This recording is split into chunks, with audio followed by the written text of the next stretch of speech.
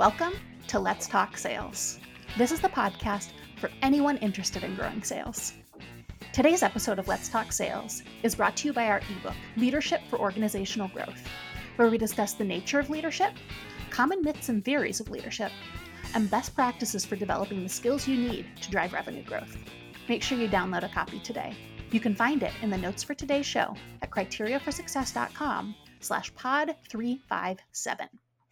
This is Elizabeth Frederick, and I have really enjoyed getting to know today's guest. He's the co-founder and senior outsourcing strategist at Alloa, a software development outsourcing platform for startups, which he co-founded right out of college at Vanderbilt, which I think a lot of us wish we were doing things that productive right out of college. He has spent his entire career working with tech startups on more than 250 different software development projects. Welcome to the show, Do-Wei Lee. Thanks for having me, Elizabeth. Really glad to be here. I'm just so glad that you could join me, Do-Wei, and I have really enjoyed getting to know you. I know our listeners are going to enjoy hearing from you. Before we jump into the rest of our conversation, I'd love it if you could introduce yourself to the listeners and maybe just tell them a little bit about how you got to where you are. Sure. Yeah. So my name is Do-Wei. I grew up in China, came here to the United States when I was 8 years old. Was raised in Memphis, Tennessee. I went to middle school, high school there, and went to Vanderbilt for college. So that's how I ended up here in Nashville, and met my co-founders in college. I started multiple startups that didn't work out. And long story short, I ended up graduating back in 2017. Ended up deciding to stay in Nashville after I graduated. Didn't have a job. Was driving Lyft and Uber to pay for rent. And it just felt like, it was the right time for me to jump into another startup full time this time, because I was a student entrepreneur prior to that.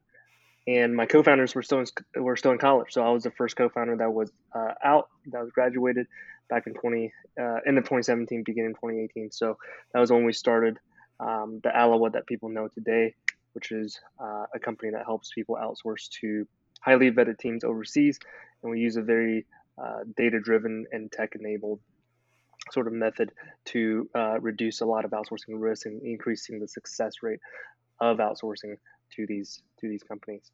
That's what I've been working on for the last 4.5 years, going on 5 years now. Can't believe it's been that long. So now here we are. So we've grown from a zero revenue business back in 2018 and scaled it to a $4 million business it is today. Nice.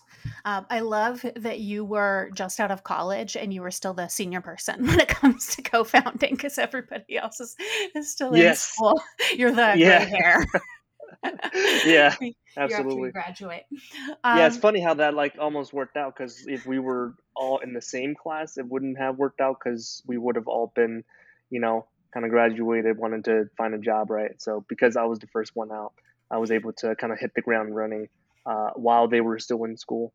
And of course, when they graduated, we were still bootstrapped as a company. So when my co-founders graduated, I was still full-time, and they went to go work with companies like Google and Amazon and Capgemini.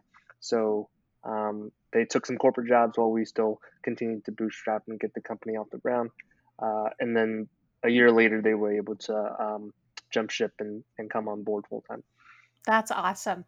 I love the space that you're in, because as I talk to so many different businesses, I know a lot of businesses that didn't traditionally have, software development as part of what they did, are discovering maybe they want to build an app. Maybe they want to have a platform that they're able to leverage to integrate with whatever it is that they've historically offered.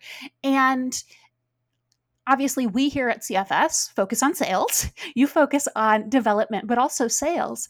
And what I hear from leaders in organizations is the balance between sales and development can be challenging in terms of timing, in terms of investment resources, in terms of training, lots of different areas. So I'd love to just hear from you with all of these different projects you've worked on with your clients. What are some of the common challenges that you see leaders face? And then we'll get into some best practices, obviously, that you've learned. Yeah, there's tons of challenges that comes with software development, as you may imagine. So, I think that one of the biggest challenges is sort of managing your team, managing the right expectations, Mm, and leading your development team correctly. And that's strictly in the sense of development. That's not talking about sort of scaling the sales team, scaling the sales side of things.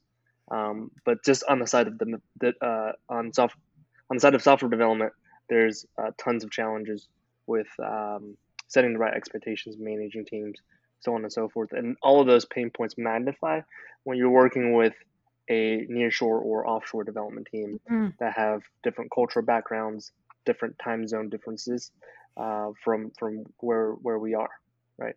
Um, so there's tons of challenges there. And then on the sales side, there's a lot of challenges in terms of like finding product market fit, right? So before you actually push a product into the market and actually hire a sales team to sell the product, you first have to find the right product market fit with your MVP, your minimum viable product. And that could be really challenging for first time founders or mm. even second, third time founders who are trying to build a product and they're trying to verify the market validity of that product through their MVP. And that's all before, right? You hire a sales team, push your product, sell your product, generate revenue. You first have to find out like who, which customers actually want to use your product and actually want to buy your product.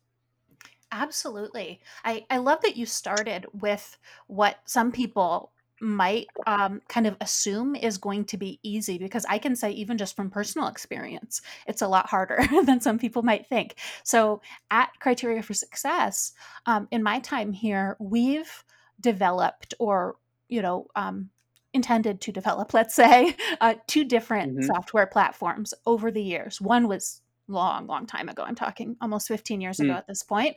The other Oh one wow. is it's still in process. And that idea of, first of all, just really understanding, this kind of ties into both things that you just shared.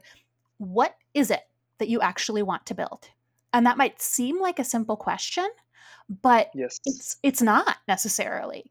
If you if you want to market to one specific kind of buyer, it's going to be a different specs, basically, than if you want to just pivot to a slightly different audience. And there will be Absolutely. features that different kinds of industries or different kinds of people might be interested in. And Mm, just identifying the scope of what you have, or of what you're going to want, is challenging. And if you don't have the expertise, because you're not a software developer yourself, you might think, okay, I want these 10 things and I think they're easy. And I mhm. wish I could have these two things, but I think they're going to be hard. And then a developer might say, actually, those two things you think are really hard, those are pretty easy. But five of the 10 things that you listed are actually really challenging. And so we don't Yeah. necessarily um, have the expertise to do that. So that initial, what are we actually building and who is it for? I can see that that's a whole kind of big stage of this process, that if you shortchange it, you're going to look up when you're hopefully done building something and you Mhm. might be in trouble because maybe nobody wants to buy it, or it doesn't work in a Right. way that it's useful. Absolutely. And that's the issue that we ran into when we were building our own apps, right? Before we kind of got into this space and trying to solve this problem for other founders was we built a few apps as college students, and we were just really in love with our own solution, and Mm, we weren't in love with the problem, right? And now we learned to be obsessed with the problem and not the solution. But back then, when we were building apps with 18, 19-year-old boys at Vanderbilt, building apps in the dorm room, it was more like, oh my gosh, this app is so cool. People would love to use this. We know people would love to use it because we would use it, right? Um, mhm. and some of them got like a little bit of traction and stuff like that, but it never gained like actual traction in the real market because we were just building a product that we loved, not necessarily solving the problems that customers really need. That's such a great point, and that obviously is the foundation of selling. right? Is that you need to be solving a problem for a buyer. And if you Right. don't start from that entire foundation as the basis before you design your platform, before you think about what it's for, you could have a nice shiny app that looks pretty, that does cool things, that has buttons and, all the other like fun stuff and notifications. And if it doesn't solve a problem for anybody, you're going to be in real trouble. If you somehow manage to get some money and hire a sales team, they're not going to be able to Yeah. sell it, because the way they sell is by identifying problems and then going out there and finding people with those problems. Absolutely. Definitely. And the logistics of, certainly, um, I I think, we're talking here about outsourcing, and that's something that, you know m- most organizations that we've seen that are startups do have to make a decision relatively early on. Are you going to invest in building out your own development team, or are you going to outsource development? And can you talk a little Hmm. bit about why organizations might make one decision or the other? Yeah, so there's many different reasons. So let me see if I can list all of them. So as you may know, so hiring an in-house team, there's a tons of cost and overhead that's associated with that. So starting with recruiting the right people, um, you don't want to just have one developer typically. Like you want to have maybe two developers, maybe someone that's QAing the product, maybe someone that's managing the developers, right? If you start out with a co-founder CTO and you're giving them, 50% or 30% equity in your company to be a co-founder and be the CTO of a product, that's kind of a different story, right? Hmm. If someone's building a product on sweat equity, they can do everything front end, back end, QA, everything by themselves. That's totally fine. But we're talking about kind of hiring your team and why people would do that or outsource versus sort of hiring a full team in house, right? So a lot of it's the cost is very time consuming.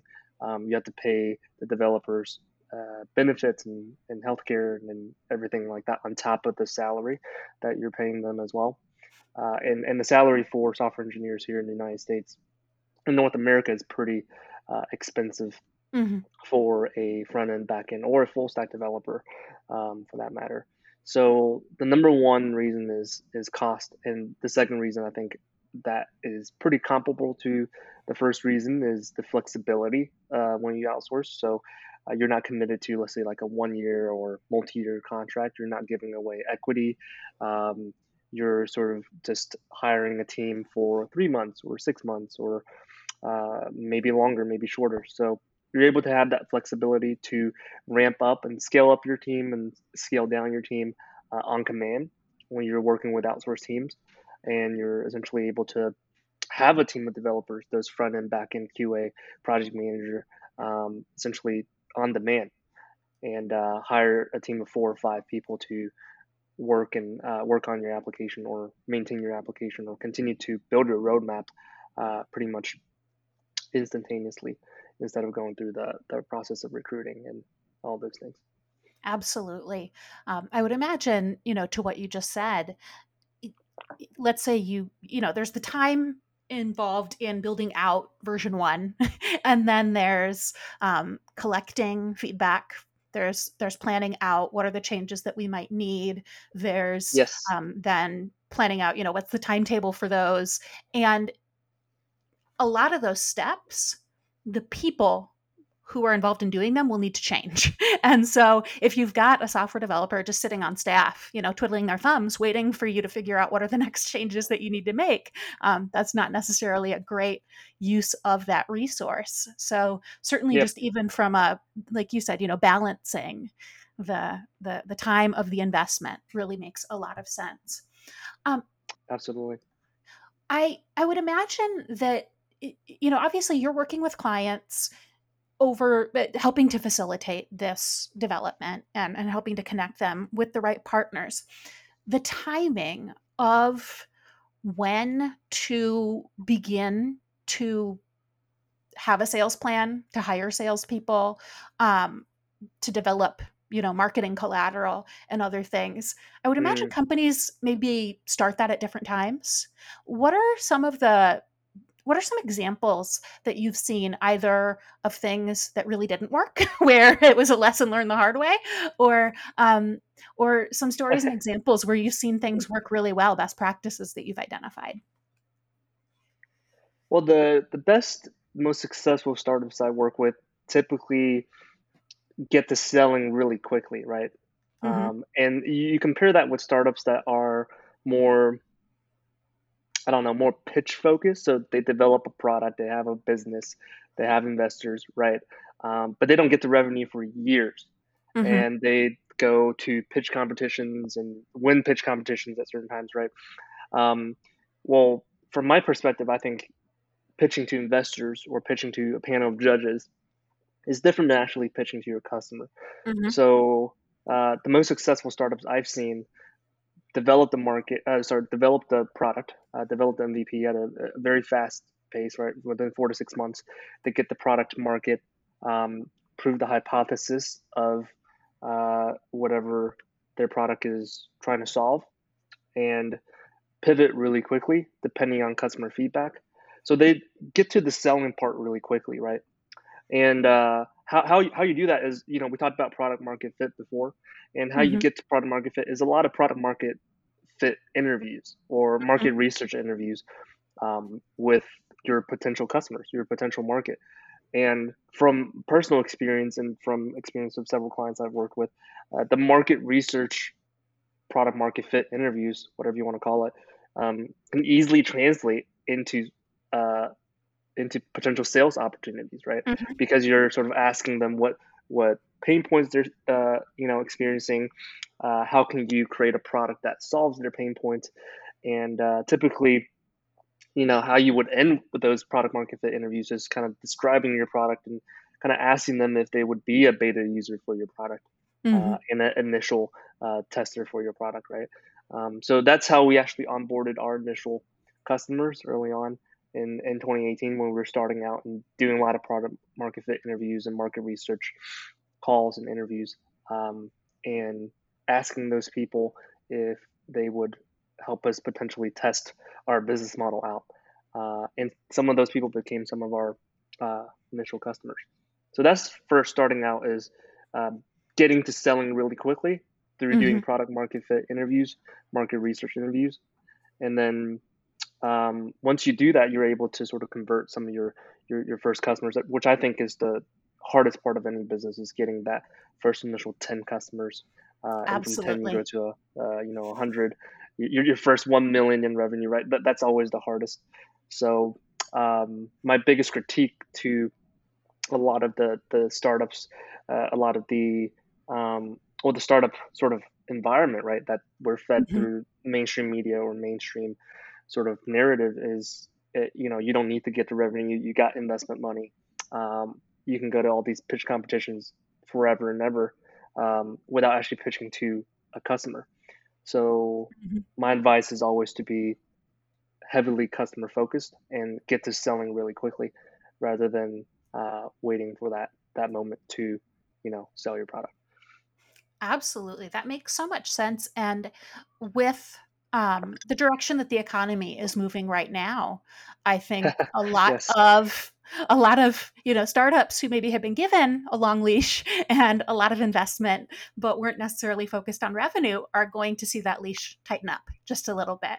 And um, Right. having been in the corporate world in 2008, I remember seeing that, even outside it. I'm sure if you weren't there, like, you could still see that happening. And you can go pretty far pre-revenue when everything is great and investors are happy to throw Yeah. money at you. But Right. when When the things interest get a rate's little low, right? yeah, yeah. And then when things get a little bit more difficult, when money maybe is a little bit tighter, if you haven't built that infrastructure to connect with customers, it's going to be much harder. And the idea of those market fit interviews, of figuring out what it is that people want, what I'm hearing that you get out of that is really a lot of different things. Obviously, it's helping you to continue to refine the scope of what you're developing, to refine how Hmm. you're positioning it, maybe even just we're going to use this word and not this word. You're also driving your messaging. You're driving your core sales tools. You know, to us, one of the foundational sales tools is what we call a problem opportunity matrix. And that's simply aligning the features of your offering with the problems that they solve for your buyers. And Hmm. it's amazing how many organizations have never taken the time to do that. And so you have in one bucket, here are all of our features. Isn't this shiny? Isn't this amazing? Isn't this beautiful? And then over here, maybe you've done the work to say, here are the problems we solve for our customers. But you're expecting and hoping that salespeople are going to naturally draw those lines, or that customers are going to draw those lines of how does that feature solve Hmm. that problem. But that's a high expectation to make, and that's going to be especially difficult for maybe a junior person that you hire. Um, you know, Right. the less technical people. And so if you can provide a resource like that to the team to say, hey, what we heard from customers is they struggled with this, they struggled with this, they struggled with this, and so we developed a product that does this in this way. See how that solves that problem? It does this in this way. See how it solves that problem? You're kind of building a foundation for your training and onboarding plan, as Absolutely. well as for, you know, the marketing that's going to go out to clients. You might use slightly different words in the customer facing documents, the prospect facing documents, but it's going to be the same kind of a message. Yeah, definitely. We've kind of gotten into a little bit of, so you've made the decision that you're going to focus on revenue quickly. You're going to, you know, plan for sales, you're going to build sales collateral, you're going to hire salespeople. What have you learned about how to get salespeople kind of up and running relatively quickly, selling something that is new, right? It's a lot easier to go into an established company that's been making a thing, delivering a thing, offering a service for a long time, and Hmm. start to sell that. Very different when it's brand new, whether it's creating a new space entirely, you know, providing a new function, service, platform that never existed. A little bit easier if you're developing, you know, our version of XYZ that's out there already, but still Right. it's a little more challenging. So what have you seen in terms of kind of best practices, or how does it need to work really to, again, that balance of sales and development, to get salespeople up to speed and enable them to have intelligent conversations basically with buyers? Yeah, absolutely. That we have a decent amount of experience in, because historically we've hired people on our sales team that absolutely have zero sales background and zero tech background either. So they're completely going in blind. They don't know anything about sales, anything about tech. The most recent person that we hired on our team, she had a bachelor's in violin performance from Rice University and a Oh, master's in violin performance from University of Ann Arbor. So she's played in the super symphony her whole super life, applicable. right? And she applied to be a outsourcing strategist, which is kind of like a account executive, sales, account management at our company. And within the first 30 seconds of my interview with her, I knew that she was going to be hired. I mean, there was several rounds after that, but I knew that she was going to be hired because she just had it. She just had that X factor, right? Hmm. And she's been performing like extremely well, a huge addition to our sales team. So she had zero sales experience, absolutely none, and absolutely didn't know anything about tech. Hmm. So, and same thing with our other sales. We don't call them sales reps, but our other strategists Hmm. on our team as well. They've had zero tech background and sales background. So I think that there's a few things I would break it down to. So the first thing that I would say is you have to have a sales playbook, right? Where all of the sales process, all of the sales knowledge base is standardized on one playbook, whether that be a PDF or Word document. We like to use a software called Notion. I'm sure a lot of Hmm. your listeners have heard of that. It's just organizing all of your sales process, all of the sales knowledge within the team. I'm talking about FAQs, pitch, uh, sales process, account management process. Everything has to be standardized, right? And written down and trackable, and it has to be evolving and iterating over time. So Mm. it can't just be as you scale a sales team. If you're the sales manager or the head of sales for a company, and you're scaling a sales team, it can't just all the knowledge can't just be in your head, right? So you have to get that out, make sure it's well documented, and make sure that other people can go in and check your work, make comments on the process and stuff like that in order to keep iterating on that process, right? So that's number one is having a sales playbook, whether that be a PDF or you use Notion or you use some type of a notes app to document everything on quote unquote paper. So that's number one. The second thing that we do is we get people to just shadow calls, right? Shadow calls with someone who has mastered the sales process, who has a proven track record of, a high close rate, has been in the industry for a while. So with the salespeople that I train, I typically get them to shadow me on a few calls, and after we shadow, after we do the shadowing on the calls, we always debrief and strike the iron when it's hot, right? So after the sales call, we always have a debriefing call, and this is all during the onboarding process of, let's say, the first month. They're doing a lot of this, and then eventually I'm shadowing them on their calls, and then we debrief about their calls, and we're giving creating that feedback loop to where they can start learning, what to do and what not to do, what to say and what not to say within those sales calls. Um, Within our sales process, the hardest part, maybe some of your listeners can relate to this, is the the initial call, right? Mhm. The rest of the calls is a little bit easier in terms of you're doing, you're arranging the call with one of the partner firms. That's a lot of the partner firm doing the selling. You're doing a proposal presentation. You're doing a contract overview. A lot of that can be easily teachable. The initial call is the hardest to teach because there's so many variables to it. There's a set structure to it, and every initial call is different in some sort of a way because the customer is different and their needs are different.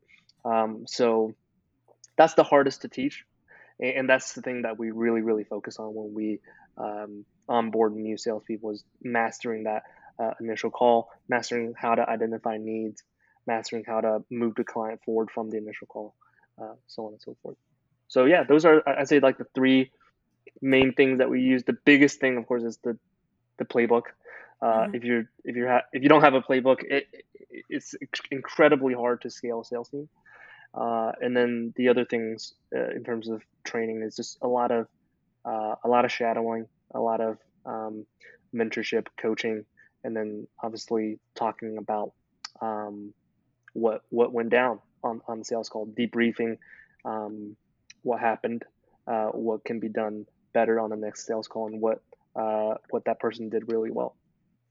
Absolutely. I love so much of what you said there. And obviously, I'm always excited to hear about sales playbooks because that's one of the things we help our clients develop at Criteria for Success. And I'm the product Oh, manager for it. fantastic! Um, but Yeah, it's something that organizations really often just don't do. And we see it with startups and we see it with mature organizations. And that's a lot of work that you are putting on your salespeople. And you're also creating a higher bar for the kinds of salespeople that you're going to hire if you don't have a playbook. If you have a playbook, you can hire somebody who's a violinist. And, so long as they're a smart person, they have that X factor, they yeah, can see those best practices and follow them. But if it's not somewhere, you're going to have some people performing really well, but maybe I have three core best practices that I use all the time and they're amazing. You don't know them. And then you've right, got, three or four things that you do really well that are amazing. And I would run into those same situations and not know how to handle them. And so just absolutely, sharing the best practices with the existing top performers can be incredibly powerful. And that absolutely, really leads to, as you said, shadowing.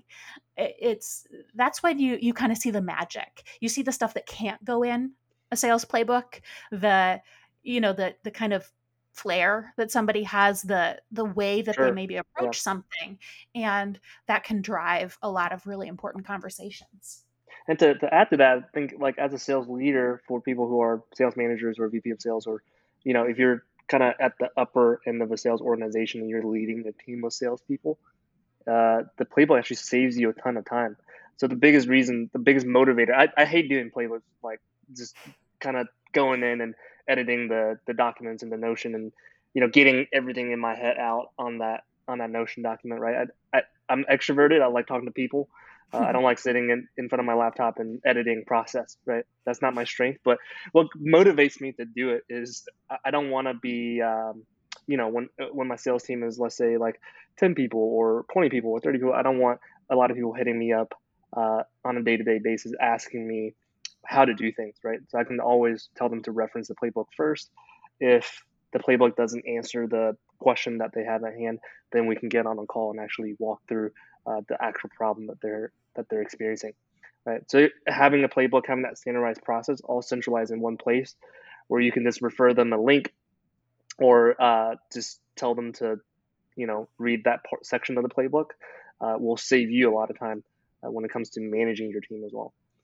Absolutely. I cannot tell you how many times we've heard from leaders, I don't want to necessarily take the time up front to write this down, but do you want to have that conversation 15 times with people?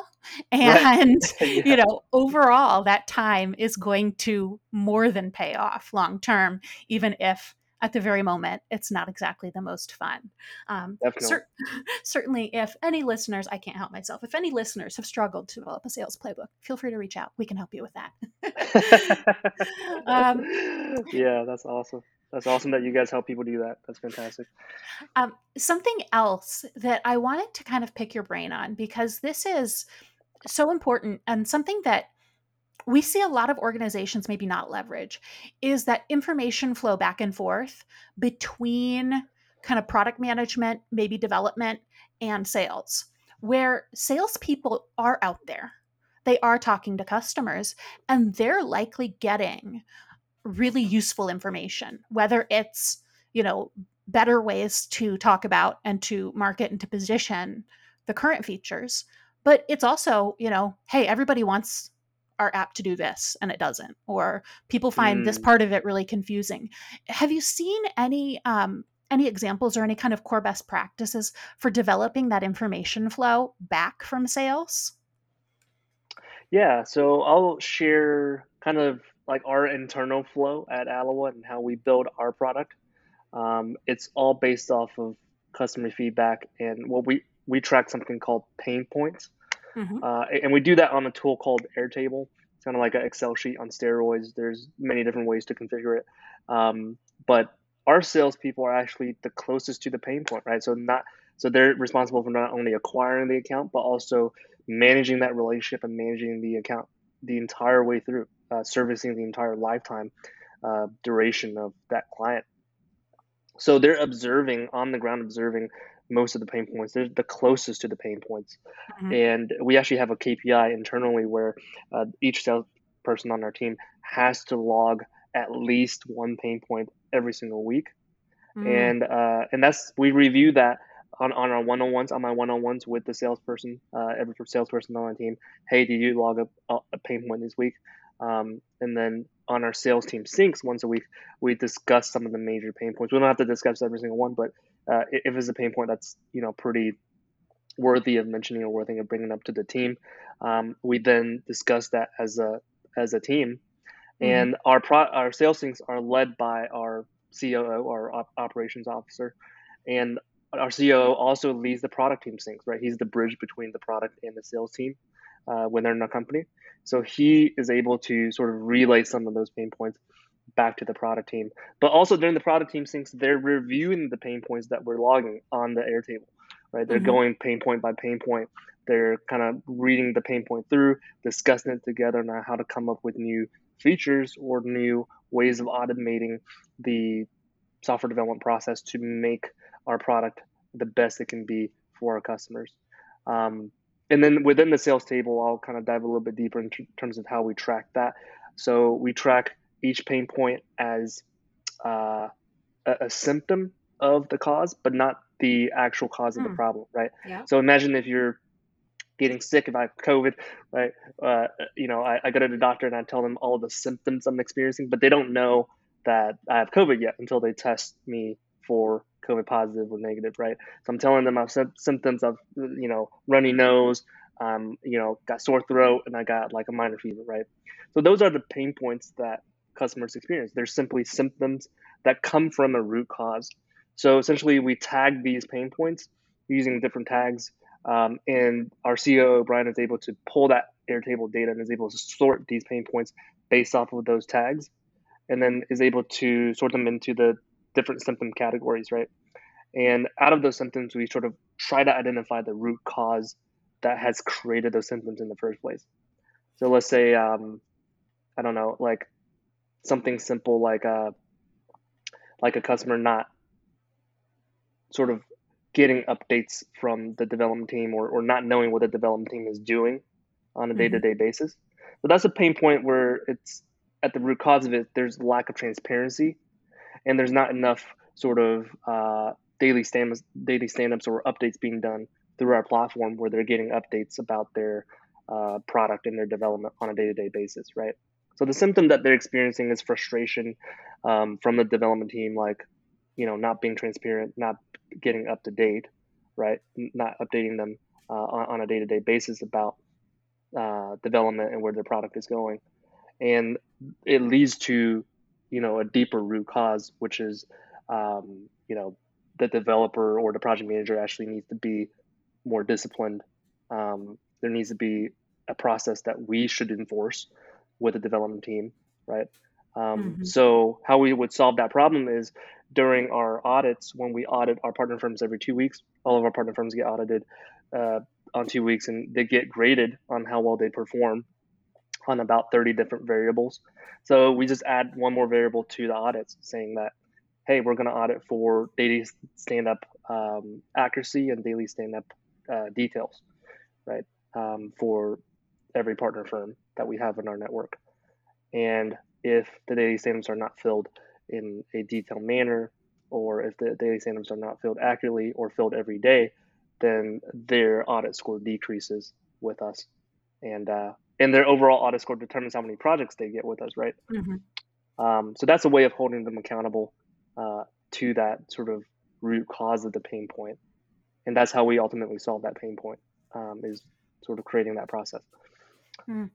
That's such a great process, and I'm going to pull out a couple key elements because what I'm hearing is, first of all, you've got a platform, you have a place where things go, you have an expectation that you've set Yes. that information is going into that place, and then you have multiple people and groups and functions involved in reviewing what goes in there. You're reviewing it within the sales team. You're, bubbling up to the top, kind of the key ones that you want to make sure, hey, this person on the team noticed this. Want to make sure everybody hears that because that's something we should Hmm. all be asking about. And then having the COO able to kind of bridge the communication between the sales group and the development group is really Hmm. key to say, okay, we're hearing a lot of this. Customers don't know necessarily what they want. And I think this is really important, the difference between the symptom and the root cause, because customers don't always know what they need. They'll have a problem. They can talk about the problem. Salespeople are maybe not the best people to be figuring out what's the solution to that problem. Instead, if we can really articulate the problem, the Yes. symptom, and then push that to people whose entire job is figuring out what's the best way to solve that problem. it's it's something you're taking Absolutely. off sales's plate, and you're going to end up with a better result. Again, with some things will be easier. Maybe there will be, we can add this widget, we can add this thing, whatever, and it's going to just automate that. Oh, I thought we'd have to do a whole complicated thing. Never mind. And it's it, you're also going to be able to, I would imagine, sometimes discover, wow, sales is hearing this as a problem that customers have. We actually can already solve that. And clearly, our training, our onboarding isn't adequate because they don't know how to respond when they hear that question, when they hear that concern. They don't know how it ties to our Right. existing features. So it's Right. really, you're getting a lot out of, again, the foundation of just a place where you're capturing this, review processes, expectations that people are consistently putting that information in, and then having the right people involved to bridge communication. That really sounds like a functional process, and some just core simple best practices that any organization can really think about. Yeah, yeah, and I think I might be wrong on this, but I do believe in it within Toyota. There's a concept called Jacoda. You can Google this for people who Hmm. want to fact check me, but essentially it allows for the assembly line, anyone in the assembly line, if they see a problem, to press a button and it pauses the entire assembly line, right? And a QA engineer from you know the office comes out and actually goes to the part of the assembly line where that issue was identified and actually examines what was going on, right? So I think that's a really interesting concept because we all know Toyota, right? Like they're able to create such a amazing manufacturing process, and they've created some of the most reliable cars known to man because of that, right?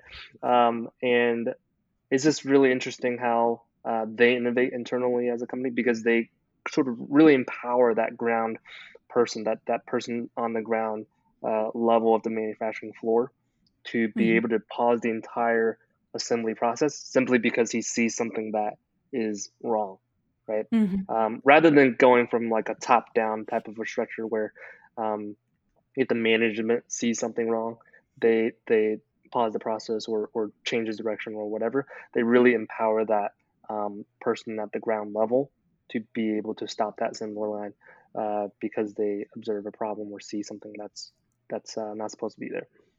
Absolutely. That's It's so incredibly important. The people closest to the where they're able to notice the problem, whether it's in manufacturing a product, the people on the assembly line, whether it's the people who are talking to customers and hearing about what they think of what it is that you're selling, they're the ones who are going to be able to notice.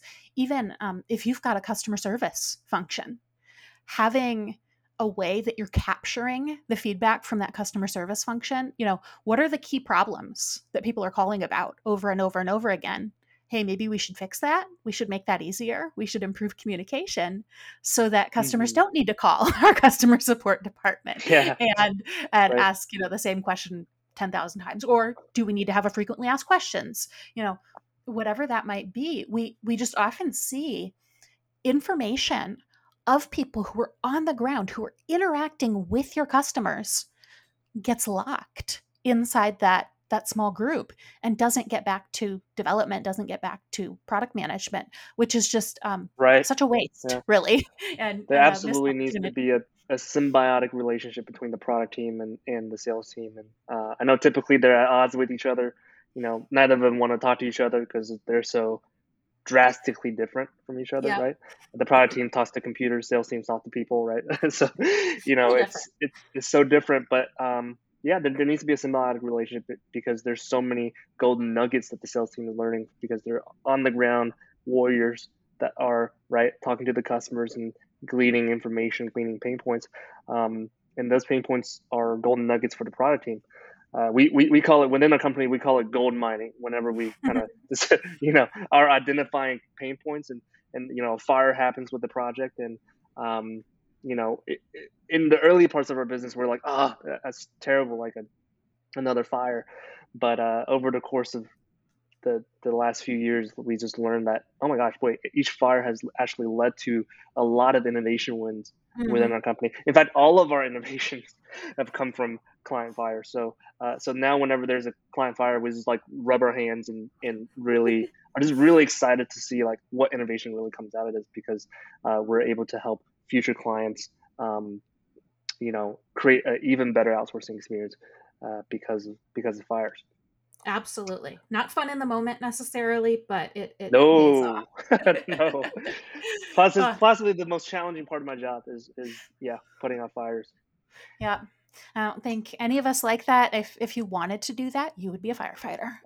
Yes. All right. On that very, very, very sad, I think that's a dad joke. I mean, not relevant, but I realize kind of what time it is. So I want to kind of pivot. Something I always like to ask our guests is, are there any trends that you're keeping an eye on, whether it's related to what we've been talking about today or just something in your role, at your organization? What are you keeping an eye on? Um, oh gosh, I think there's two trends related to what we talked about today. So number one is I think the trend of outsourcing, the trend of the gig economy Hmm. growing bigger and bigger. So I think first we were able to share simple things like, a room within our house. We were able to share a ride with someone else, right? We were able to share scooters and parking spots, right? So I think Hmm. as the gig economy becomes bigger and bigger, I think we're going into this uh, heading towards a world where more and more things are shared. Uh, and that being so, more and more complex things will be shared. So instead of simple human capital like an Uber or Lyft driver, we're going to be sharing more complex human capital like accountants or software engineers or digital marketers or um, so on and so forth, right? So I think the trend is trending towards that way where we're seeing businesses outsource more. They're keeping the in-house team really small and really lean, and they're outsourcing the rest because there's connectivity, there's integration, there's transparency. Um, you've got platforms like Zoom and Slack and all of these cool tools that you didn't have 10, 15 years ago when you're outsourcing. So I think we're seeing a world where it's more connected, and hopefully we will see a um, a future. Maybe we get the privilege of being that company, maybe not, but like we're trending towards a future where our vision is um, can anyone in any part of the world hire a software development team or a digital marketing team, an accounting team, completely within one platform and manage, pay out that team, view data insights on the team, all completely within one super platform? And that's sort of the future of work that we sort of see trending. So that's the first trend. Hmm. And I think the second trend is more related to sales, and it's more related to our generation and the generation that's coming after us. So millennials and Gen Z, like I don't know, we've been exposed to a lot of advertisements. We've been exposed to a lot of marketing. We're the most sold to generations in history. I feel like. I mean, you go Hmm. on Instagram, TikTok, you're constantly being sold to, right? So I think that has created a mindset within our generations um, that is really really sensitive to like BS and really Hmm. sensitive to people trying to sell snake oil or take advantage of them, right? Because our generation has been taken advantage of or have been bombarded with marketing messages.